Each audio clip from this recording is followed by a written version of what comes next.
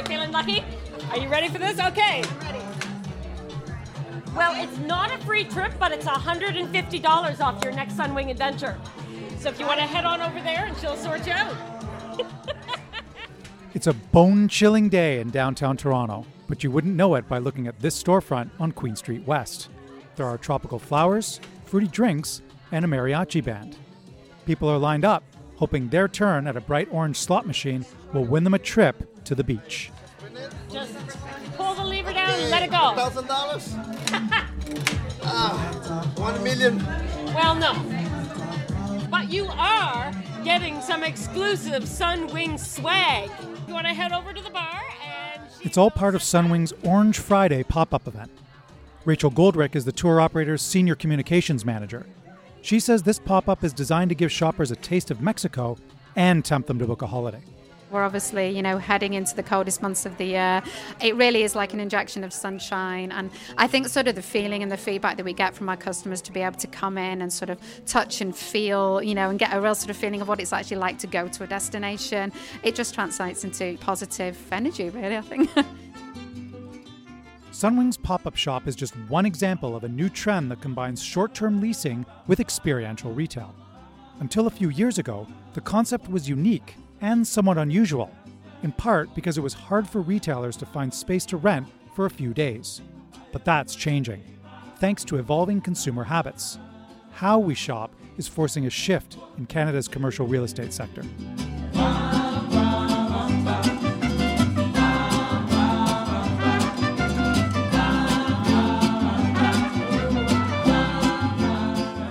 I'm Sean Stanley.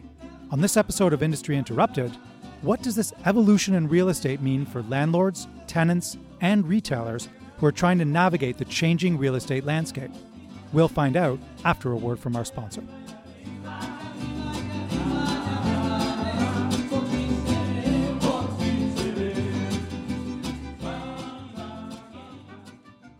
You work hard to get ahead, so why not make the most out of your hard-earned money? Stay ahead with Fidelity Investments. Go to fidelity.ca/stay ahead for the latest trends affecting your financial well-being.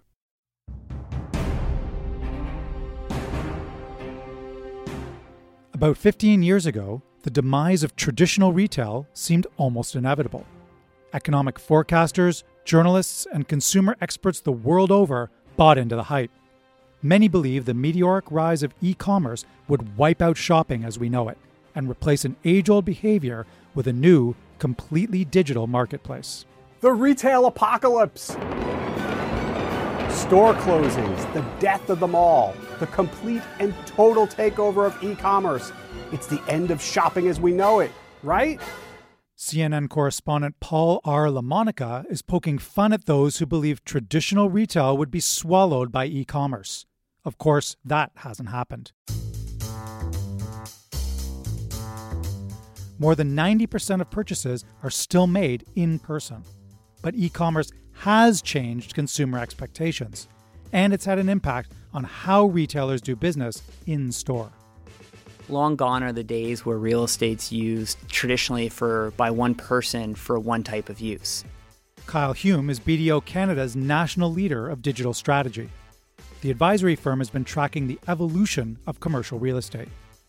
In the early years of e-commerce, it was widely thought that physical retailers would suffer, and many would not survive.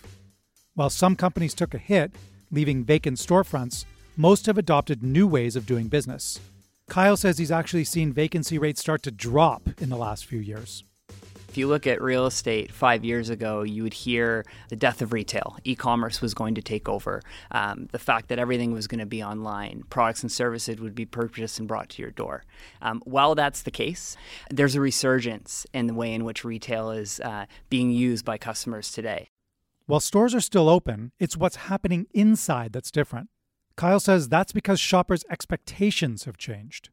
The way in which those companies interact with their customers is changing, and it's becoming more about the experiences.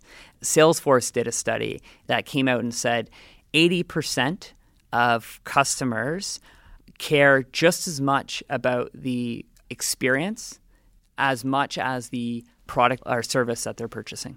us as humans, our habits, our experiences, what we look for in traditional bricks and mortar stores or centers has evolved very, very fast. That quick evolution caught a lot of landlords off guard. In the past, tenants were expected to sign 5, 10, even 20-year leases. Today, landlords may be lucky to find a tenant who will sign a lease for longer than 1 year. And many potential tenants, like Sunwing, are often looking to rent a store for less than 1 week to launch a short marketing campaign. Another change is that tenants want to rent smaller units or share a space. That allows businesses to reduce overhead as more services move online. That includes big banks that don't need the large footprint they once did. Today, most people are doing a lot of their transactional banking online. So the amount of traffic that's generated by branches is decreasing fast. And so it's shifting from a financial services sector perspective, saying how can we better use our assets for our community to increase foot traffic? One example is Tangerine Bank. It has a number of locations that double as a cafe. People who know Tangerine know we're not a typical bank. Typical banks have typical bank branches. We don't. We have cafes, and now pop-up locations. You can find them in several Canadian cities, including Montreal, Calgary, and Vancouver. This trend is often referred to as co-working, and it's a model that can take many forms. A co-working space could house several small businesses that don't need or can't afford their own office. This means landlords often have more tenants and a variety of them. It's a mixture. It's a mix of technology, co-working, advertising, media, IT. It's a combination of all of these businesses are all driving the changes. That's Malcolm Silver. He's been buying and selling commercial buildings in Ontario for almost 20 years. Malcolm says landlords, big and small, must embrace the changing rental market. He's been caught off guard by a few new tenants who have approached him in the last year. Escape room and axe throwing? Oh no, that's the last thing I want. But they've been doing it for over 4 years, and this is their 10th unit. So I was very happy. They were already proven to be successful. In addition to the rise of experiential startups, Malcolm also sees the emergence of co-working as a positive trend. He says it benefits entrepreneurs and can be lucrative for landlords to have several growing companies working under one roof. I like the co-working vibe. Kind of like to be in offices that are sharp looking and where the people look like they're bright and alive and busy, doing what they like to do and growing quickly. Despite the influx of new businesses, pop-up shops and co-working spaces, you'll still see plenty of for-lease or alloué signs. Coming up, we'll meet an entrepreneur from Regina who's made it his mission to light up empty storefronts and help landlords rent them. But first, a word from our sponsor. This podcast was made possible through the support of Fidelity Investments. All over the world, Fidelity Investments is looking for inspired investment opportunities to help you make the most of your hard-earned money. Stay ahead with Fidelity Investments. Go to fidelity.ca/stayahead for valuable investment tools and their latest insights.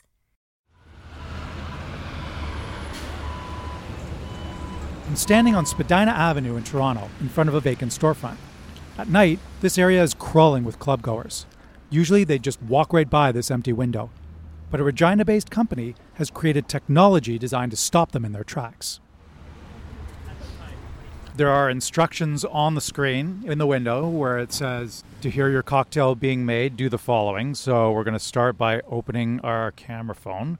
And there is a QR code, so I'm about to give that a shot with the camera. I've tapped what came up on the screen, and I am now able to hear the sound. So I'm hearing the bartender picking up and opening the bottle, pouring the liquid into a shot glass and then into a glass. Pretty cool. It's like being at the bar, but I'm standing outside in the middle of the day. Are you thirsty? I am now. With me is Nathan Elliott, founder of Frontrunner Technologies. Nathan says the company was inspired by a red light and an empty shop.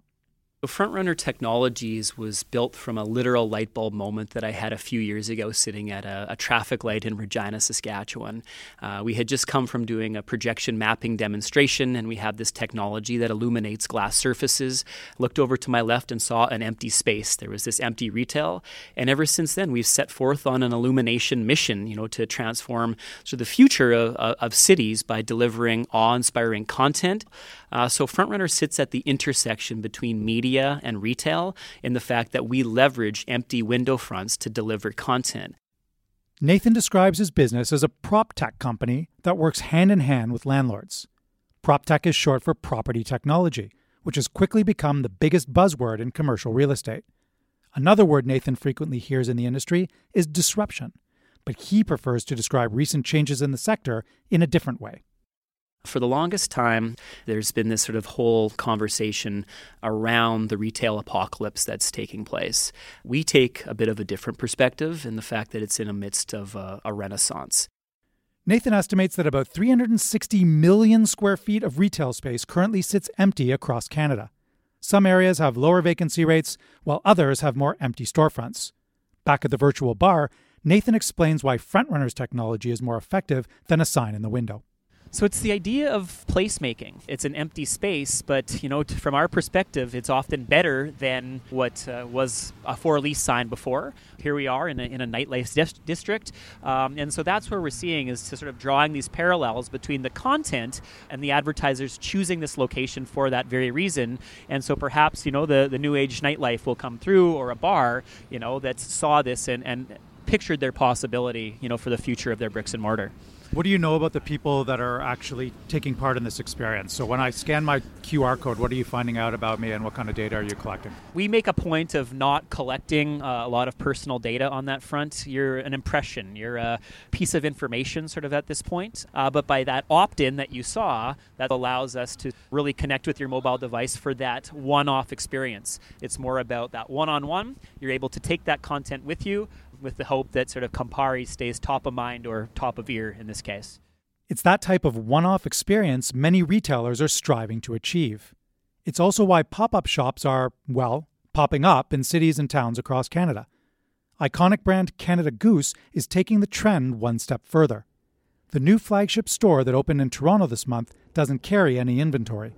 Instead, the store is being branded as a, quote, journey that takes shoppers across a faux icy crevasse into a cold room that recreates Arctic temperatures. Many analysts say we have millennials to thank for this shift, the Insta generation that values experiences above all else. While this evolution spelled trouble for some retailers, Nathan believes it has breathed new life into bricks and mortar.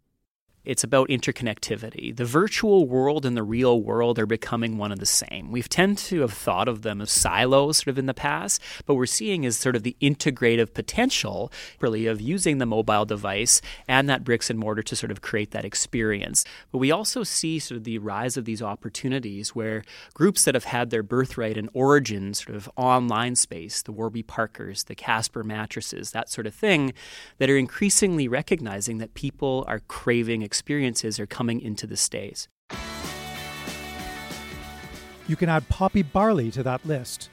The Edmonton-based luxury shoe and accessory brand got its start online in 2012. The 2.5 boot here is one of Poppy Barley's iconic styles. We sell a tremendous number of these ankle boots. People love it. It has a very distinctive V-top and that perfect heel height of about 2.5 inches. Kendall Barber is the co-founder of Poppy Barley. She and her sister Justine launched a line of sustainably produced footwear without any shoemaking experience. They gave themselves 100 days to sell 100 pairs of boots. They met their goal and were excited to grow their e-commerce company, but that plan didn't last long. When we were an e-commerce only business and we worked out of a shared co-working space, customers showed up anyways. So they would find our office. They'd be like, we're here to try on the boots. And so we first started by having one day a week that we had like an open house where people could come by. And then when we moved out of the co-working space and into our own office, we actually took about 500 or 600 square feet of that office space and created a showroom And people came and wanted to shop. And then from there, we added lots of pop-up shops across Canada. So it helped support our e-commerce strategy. And very quickly, the business case paved the way and said, hey, you guys should have a store. Poppy Barley now has 2 permanent locations, one in their hometown of Edmonton and a second in Calgary. They also frequently run pop-up shops in cities across Canada to introduce the brand to more customers. Landlords weren't keen to rent space to such short-term tenants, but that's no longer the case. The biggest players, they were just hard-nosed, and now they're like, sure, here's all the vacant space that we have. It's changed really, really quickly, and it has allowed us to do things that weren't possible 2 or 3 years ago. That change has led to significant increase in revenue for Poppy Barley. Kendall estimates that about 60% of their sales are now made in-store, a surprising statistic for an e-commerce success story. Poppy Barley does have plans for further expansion, but their vision is much different from what retailers would have done even 5 years ago. We definitely have more plans to open stores. I think the nature of those stores, whether they're like a longer term temp, so like a 6 months to 1 year versus doing like a traditional 5-year lease, is a strategy that we're playing with a little bit right now. I just think there's so much opportunity to create experiences and play in retail space, and that kind of the idea of a 5 or a 10-year lease is a bit passé. Kendall's words might not be music to the ears of landlords, but her company's business model is becoming more and more common. And while stores and events might come and go more quickly, there should be a lot of experiences to take in.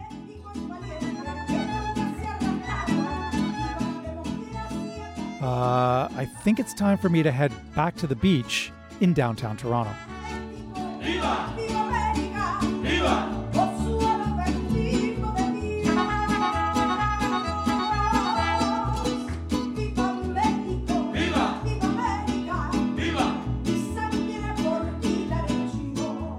And that's a wrap on Season 2 of Industry Interrupted.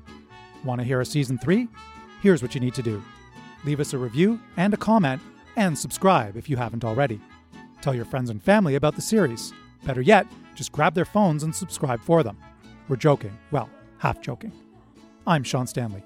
Industry Interrupted is produced by Stephanie Chan, Tara Deschamps, Anne Lang, and Laura Reguer.